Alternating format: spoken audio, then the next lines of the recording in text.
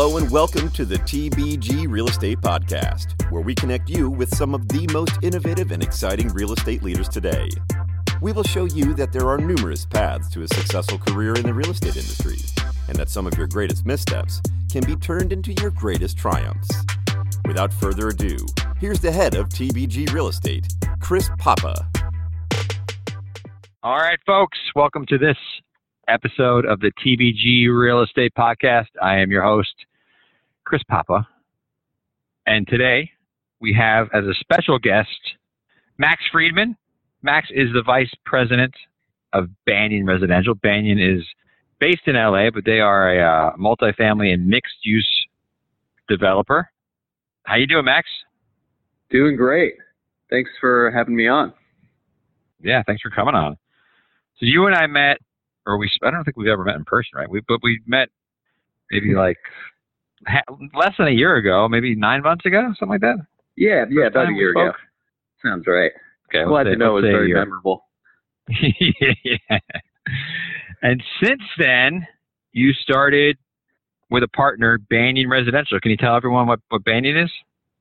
That's right, yeah. So we're just a couple of former guys who used to work at Camden Property Trust and split off at the beginning of 2019 to start a new development company. So Banyan's just a small multifamily development group that currently specializes in opportunity zone development. So for those who might not be familiar with the opportunity zone program, it's part of the tax law that was rolled out about a year and a half ago that allows investors to defer their capital gains in a real estate investment vehicle.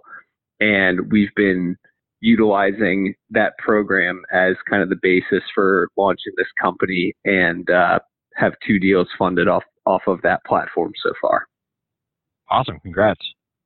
And so that is like, so the funding part of that, like the investors get some sort of, how I understand it, they get some sort of tax break if you That's invest right. in a fund, right? Or something like that? Yeah, so if you invest in opportunity zone property, you get a number of benefits, which include a deferral of a capital gain that you may have from selling stock or something like that.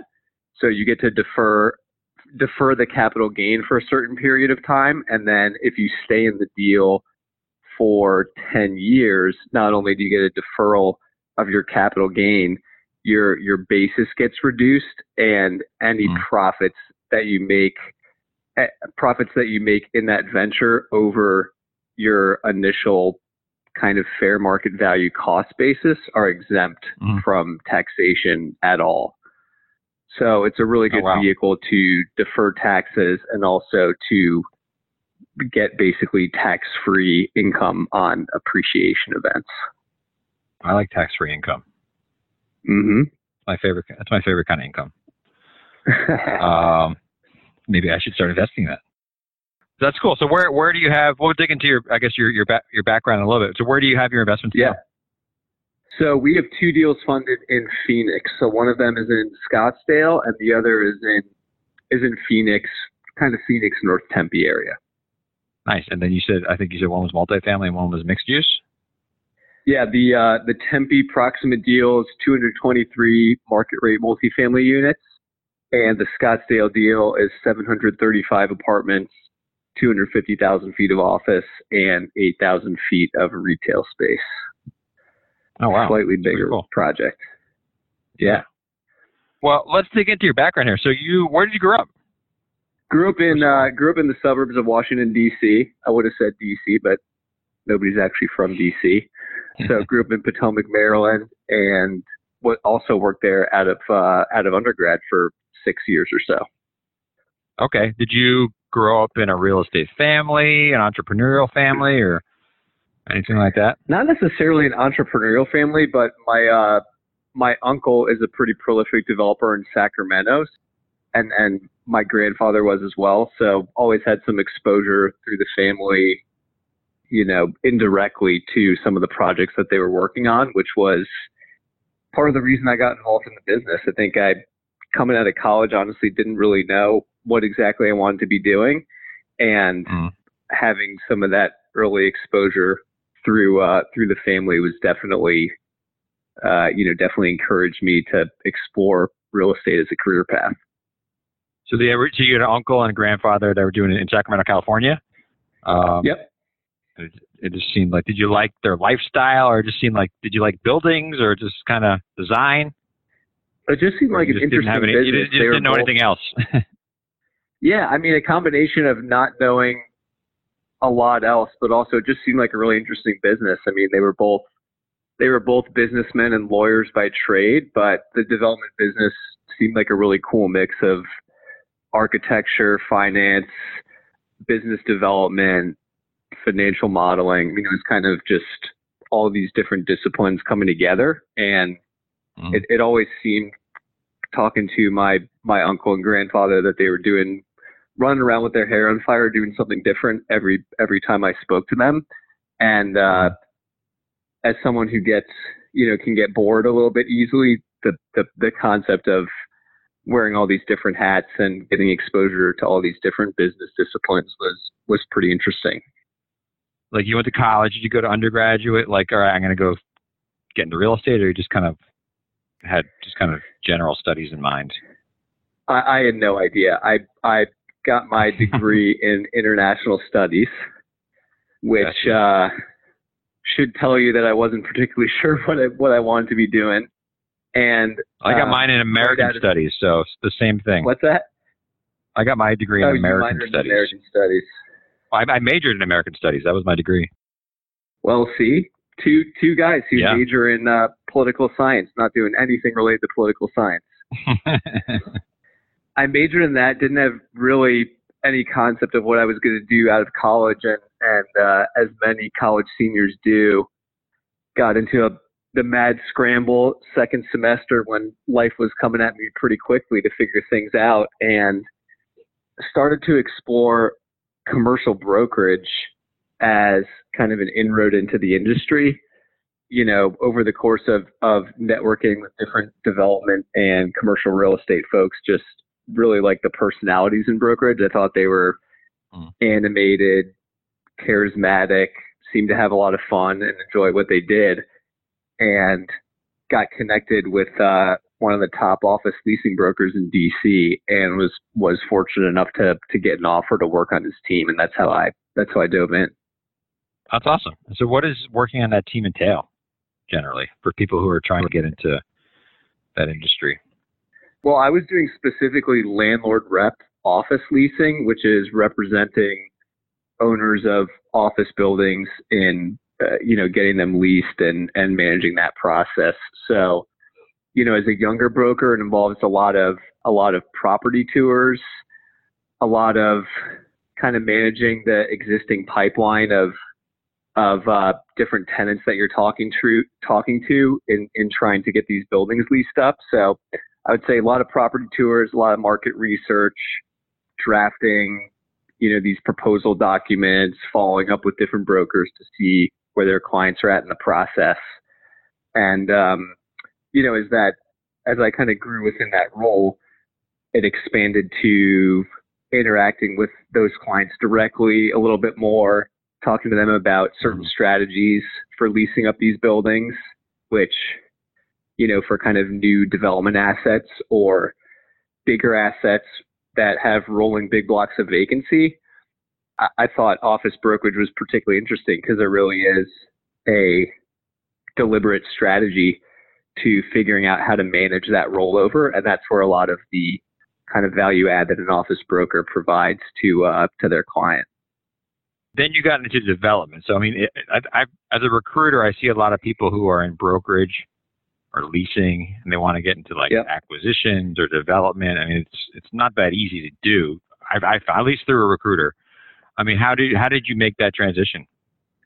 I think you're right. It's not that easy to do. For better or worse, I think the principal side investor market kind of has this perception of leasing brokers as not being the sharpest tools in the shed for whatever reason. It's kind of not really a justified kind of perception, but I really knew I wanted to get into development and that I didn't want to be in leasing for my entire career, and was doing a lot of ground and pound kind of old school networking of contacting different development companies, reaching out to senior professionals on the team to try and get, coffee meetings under the premise of just learning more about what they were doing and trying to kind of establish a relationship with all these different folks so that I would be top of mind when they had some kind of opening. And I met the COO of this company called Car Properties, which is a big office developer in DC. And he was the former head of leasing for Tishman Speyer in DC. So we kind of had this instant connection over both of our histories in the brokerage business. And I think that he recognized the tangible benefit of, having somebody who had that office leasing experience coming onto a development team and helping the execution folks think through, some issues that maybe somebody with a construction management background or an investment banking background, just thinks a little bit differently and just, have some fresh perspective in that sense. So what's the biggest difference? I mean, is it more on the development side than the leasing side? I mean, I know like the function's different, but like is there a hard skill set that you had to learn? I think the biggest difference is that in the development business, you're playing quarterback and you have to be an effective generalist in a lot of different disciplines. So you have to be solid in, financial underwriting, contract negotiation, managing different personalities from, an architect to a lawyer to an insurance broker, being able to present to investors. There's a much wider skill set, I think, that kind of benefits people who like to wear a bunch of different hats at once. Whereas I think in the brokerage business, maybe not to the same, that doesn't happen to the same extent. And you end up specializing a lot more in kind of, relationships in your local market, what's going on in that local market, and a lot of your value proposition in brokerage being in the know about what's going on, what tenants are looking for new space, what owners are entering in the market, and having those relationships with specific folks. And then did you have that skill set, or did you have to learn that, like as far as the underwriting part? I had to learn it. I didn't have it at all. So when I knew that I wanted to get into development, I enrolled in night school at Georgetown University in their Master's of Real Estate program. And that kind of gave me some of the basis for the underwriting. I also took there's a program called GetREFM.com that offers like financial modeling classes. So I did that. I got an Argus certification. I knew that my lack of underwriting experience was going to be a big detractor relative to, a banker or somebody that already had that kind of modeling experience coming in. Mm-hmm. So I was just trying to show people on the principal side that I was serious about, about sharpening up that skill set. So you would recommend somebody who's, necessarily doesn't have that technical side or didn't learn that in undergrad, take some courses in that, or even obtain a master's? 100%.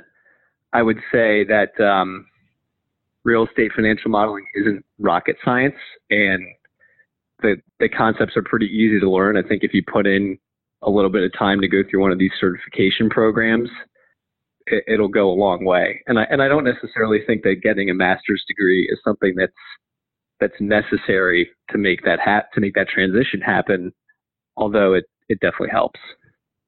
Gotcha.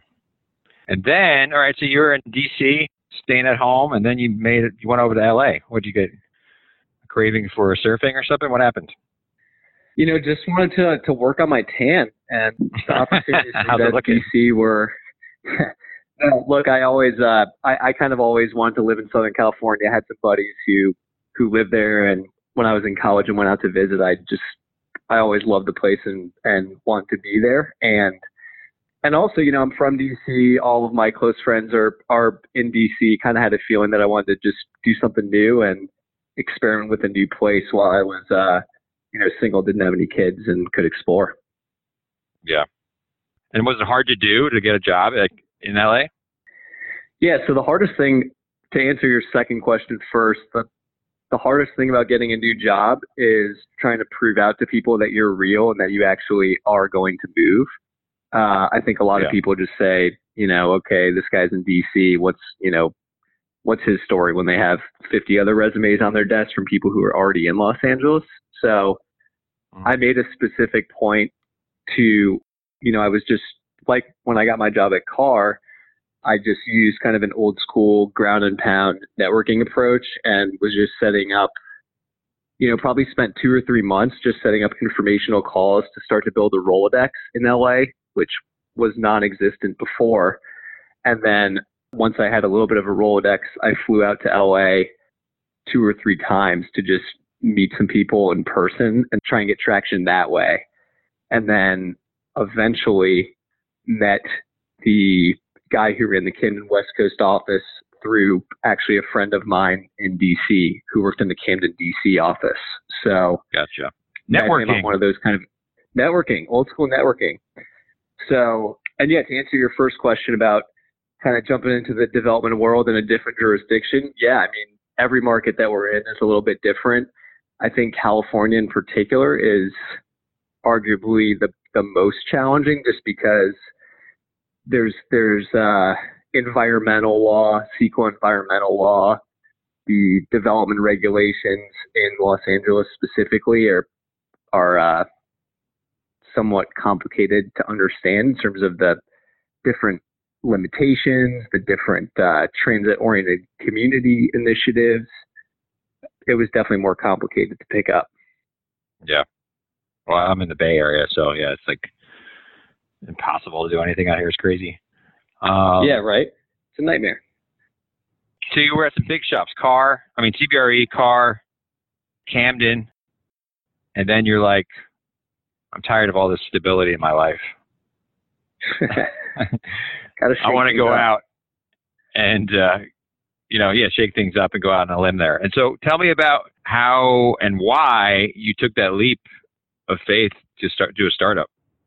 Yeah, absolutely. Right? So I think there were 2 big reasons. One was I'm a single guy. I don't have any kids. And just thinking about the risk profile, this is probably the only time that I'm going to be able to take this kind of risk, where if it doesn't work out for whatever reason, I'm going to be totally fine. And, I don't have any obligations with respect to dependents that I need to pay attention to. So that flexibility was one piece. And the other was, at these big companies, I think you learn a lot earlier in a career, but a lot of these big companies are a little bit more hierarchical, and, in a design meeting, there may be 15 people there, and kind of just felt like I had a better opportunity in an entrepreneurial organization to take on a little bit more of that execution responsibility and not be siloed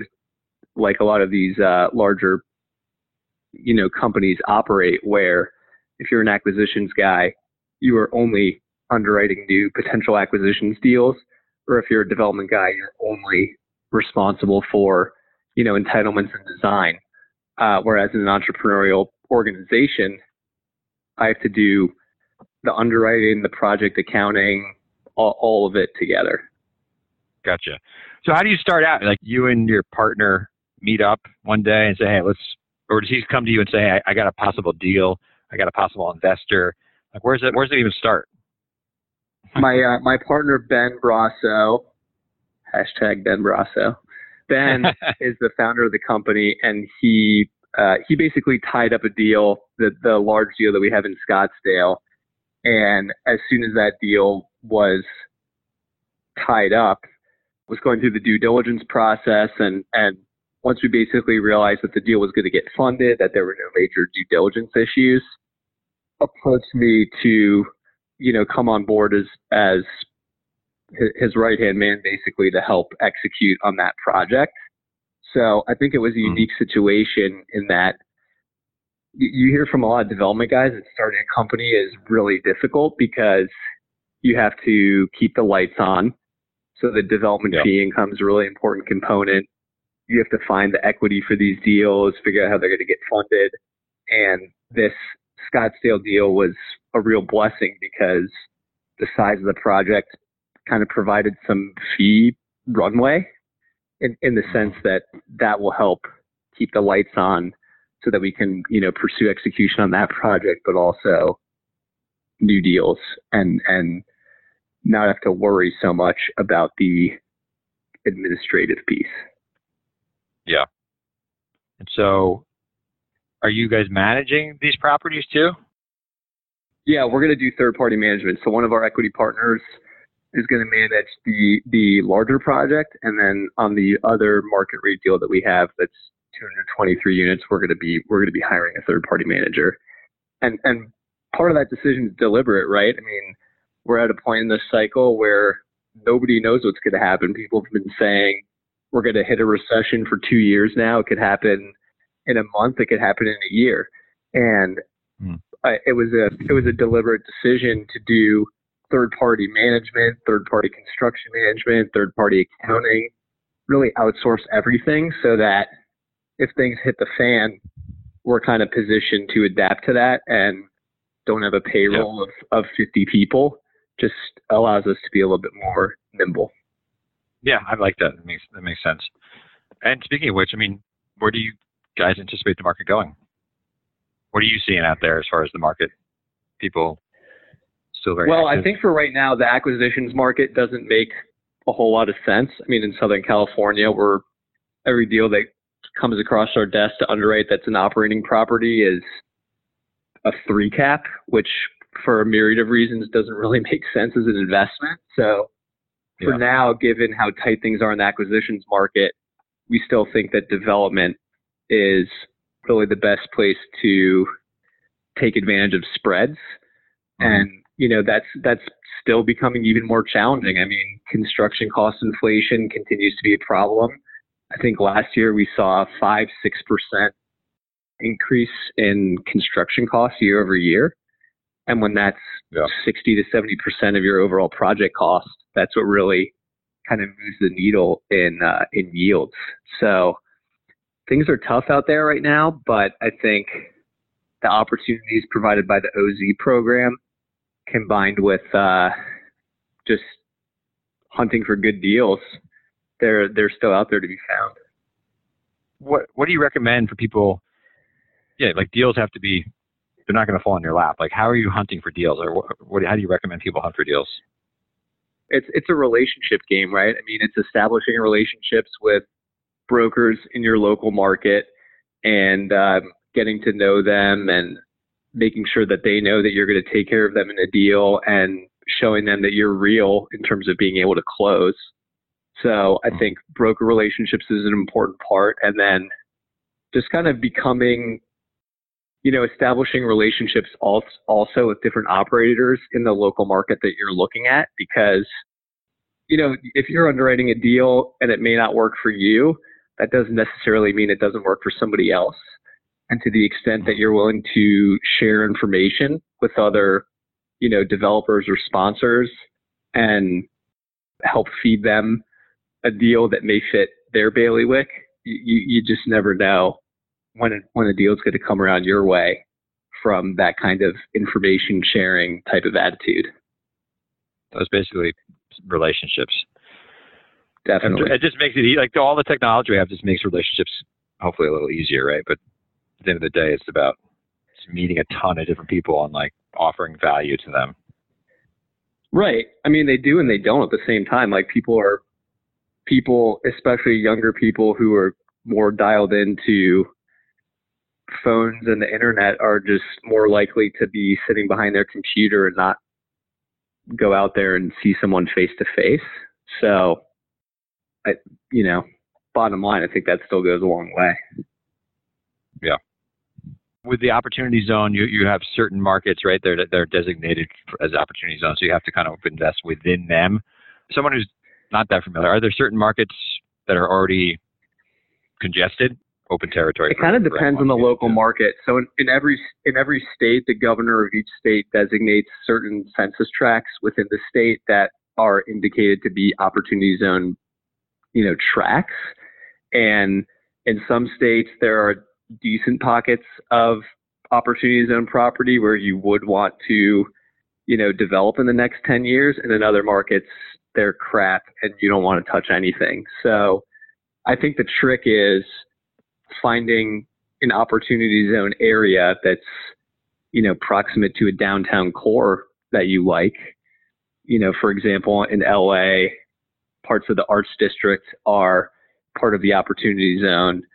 In Dallas, Bishop Arts area, which is kind of like the op zone area, the Arts District area of Dallas qualifies. In Phoenix, a lot of areas near Tempe and Scottsdale qualify. So I think it's just digging through the maps for every state that you want to do a deal in and trying to determine, where the crossover might benefit you. And are you guys strictly going to do only opportunities, or it just makes sense now? You guys can just pivot whenever you want. It makes sense now because the amount of equity that's available and actively looking to fund in opportunity zones is very, very strong. But, that being said, we're not the only guys out there looking for opportunity zone deals. And while the benefit lasts for a long time, the number of sites, especially those that are positioned for development, are just going to shrink. So I think at a certain point, we're definitely going to need to pivot and, adapt to the marketplace and whatever's going on in maybe 2 to 3 years. But it feels like there's still a good runway to continue to take down some of these sites for at least that amount of time. Yeah. I also don't think a lot of people understand it, like at least investors. Shops. So yeah, look, there's a ton of people out there that say they're doing opportunity zones but aren't necessarily doing opportunity zone deals. So I think there's definitely a big hurdle to understand, where the regulations are with the IRS and the complexities of, how to deploy capital while complying with the regulations, which have 20 or 30 layers to themselves that, a lot of investors find daunting. And especially when those regulations continue to adapt and are not 100% set in stone, that also filters out a pool, of equity that wants a little bit more security. Gotcha. And so what's your guys, you have like a 5-year plan? Where do you see Banyan going over the next couple of years? Yeah, I think our 5-year plan is just to try and continue to grow as a new development company and add to the pipeline. I mean, we've got some other stuff under contract right now, which I can't really share at the moment in Phoenix and a couple of other markets. But I think the goal is to try to feed the pipe and grow the team, bring on some more folks, allow us to be a little bit less, overextended, to continue to chase new stuff and kind of diversify our risk from a market concentration standpoint, and just keep feeding the machine, baby. Feed that machine. Love it. Well, that's awesome. Well, congratulations on all your success. You made the right move starting this thing. Yeah, thank you. Worth it. So far, so good. You're building your own thing. Yeah. So now we're going to dig into our questions we ask, kind of not somewhat related, but kind of more not specific to real estate. What books do you recommend, or what books have influenced you? Books. I don't have a favorite book per se. I just finished reading this book called How America Lost Its Secrets, which is kind of an expose on Edward Snowden. It's just a really thought-provoking book that provides a little bit of perspective on, what happened with Edward Snowden, what his motivations really were, and just kind of questions the narrative that Edward Snowden is this American privacy rights hero who had the interest of, America's citizens at the forefront of his mind. It just kind of questions that premise, and it's a pretty interesting read. I have not read that one. I haven't heard that name in a while, actually. He was big for a while. Snowden. And how about your podcast? Are you a podcast listener? Yeah, I listen to a few. I listen to I honestly don't really listen to too many business podcasts just because I feel like I'm still working when I do that. So I like Pardon My Take is a sports podcast that Barstool Sports runs that I really like. Mm-hmm. I'm kind of a history nerd, and I like Hardcore History is another good one. Oh, I love that one. Yeah, that's good. He's great. Yeah. Try and keep it light though. That was actually the first podcast I got into. I was like, man, this is amazing. They opened up my world. So for me, I do like meditation. I exercise. Do you do anything like that to keep you? That kind of keeps me centered and sane. Do you do anything like that? Totally. Yeah, all of it. I like to go to the gym. A big surfer since I moved to LA, and meditate as well. I love it all. I know that's such a typical LA answer, probably. You know. I know. I'm sure you're rollerblading right now. I like to do yoga. Yeah. What advice would you give to your younger self or 20-year-old self? I would probably say not to underestimate the value of old school networking. Every job that I've ever gotten in the business is all through just kind of ground and pound networking, picking up the phone, cold calling and emailing people, trying to learn more about their business, what motivates them. I mean, just establishing relationships with people, taking a genuine interest in what they're doing, and staying in touch and acknowledging that, you know, especially in development and acquisitions, a lot of companies staff light, and the available positions are often few and far between.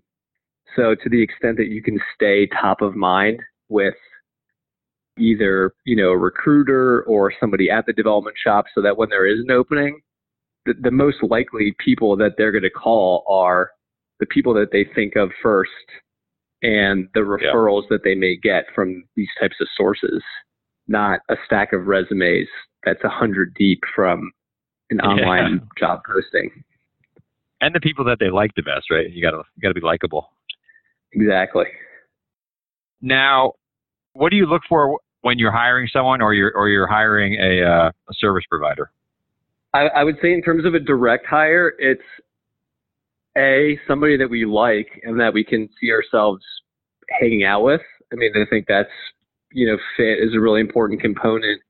And then on the kind of development execution piece, it's somebody that can plug and play and kind of already understands the basics of underwriting and financial evaluation and how a development deal kind of pencils conceptually, but also that either wants to explore or has some experience with the project management piece and can kind of juggle a bunch of different balls and responsibilities at the same time, and kind of enjoys that type of atmosphere where they're like dealing with fire drills all the time and wearing a bunch of different hats. And then on the service provider front, it's a referral based business. So I think a lot of the times, you know, for an architect or something, it's talking to other developers about who they've used, who they've had a good experience with. These development projects are like 3 or 4 year time horizons. So the likability, you know, piece is also pretty important because you spend hundreds of hours with a lot of your primary consultants, and just makes life easier to have to work with groups that you can have a good time with. Yeah. That's great, man. Well, thanks. It was very informative. Yeah, it's been fun absolutely. Getting to know you a little better. Look forward to seeing all the future growth with Banyan, and keep us informed, or keep me informed. And totally. Thanks again for coming on. Yeah, thank you. We hope you enjoyed this episode of the TBG Real Estate Podcast. Please visit us online at tbg-realestate.com or on Instagram at tbg.realestate. Until next time, have a great week.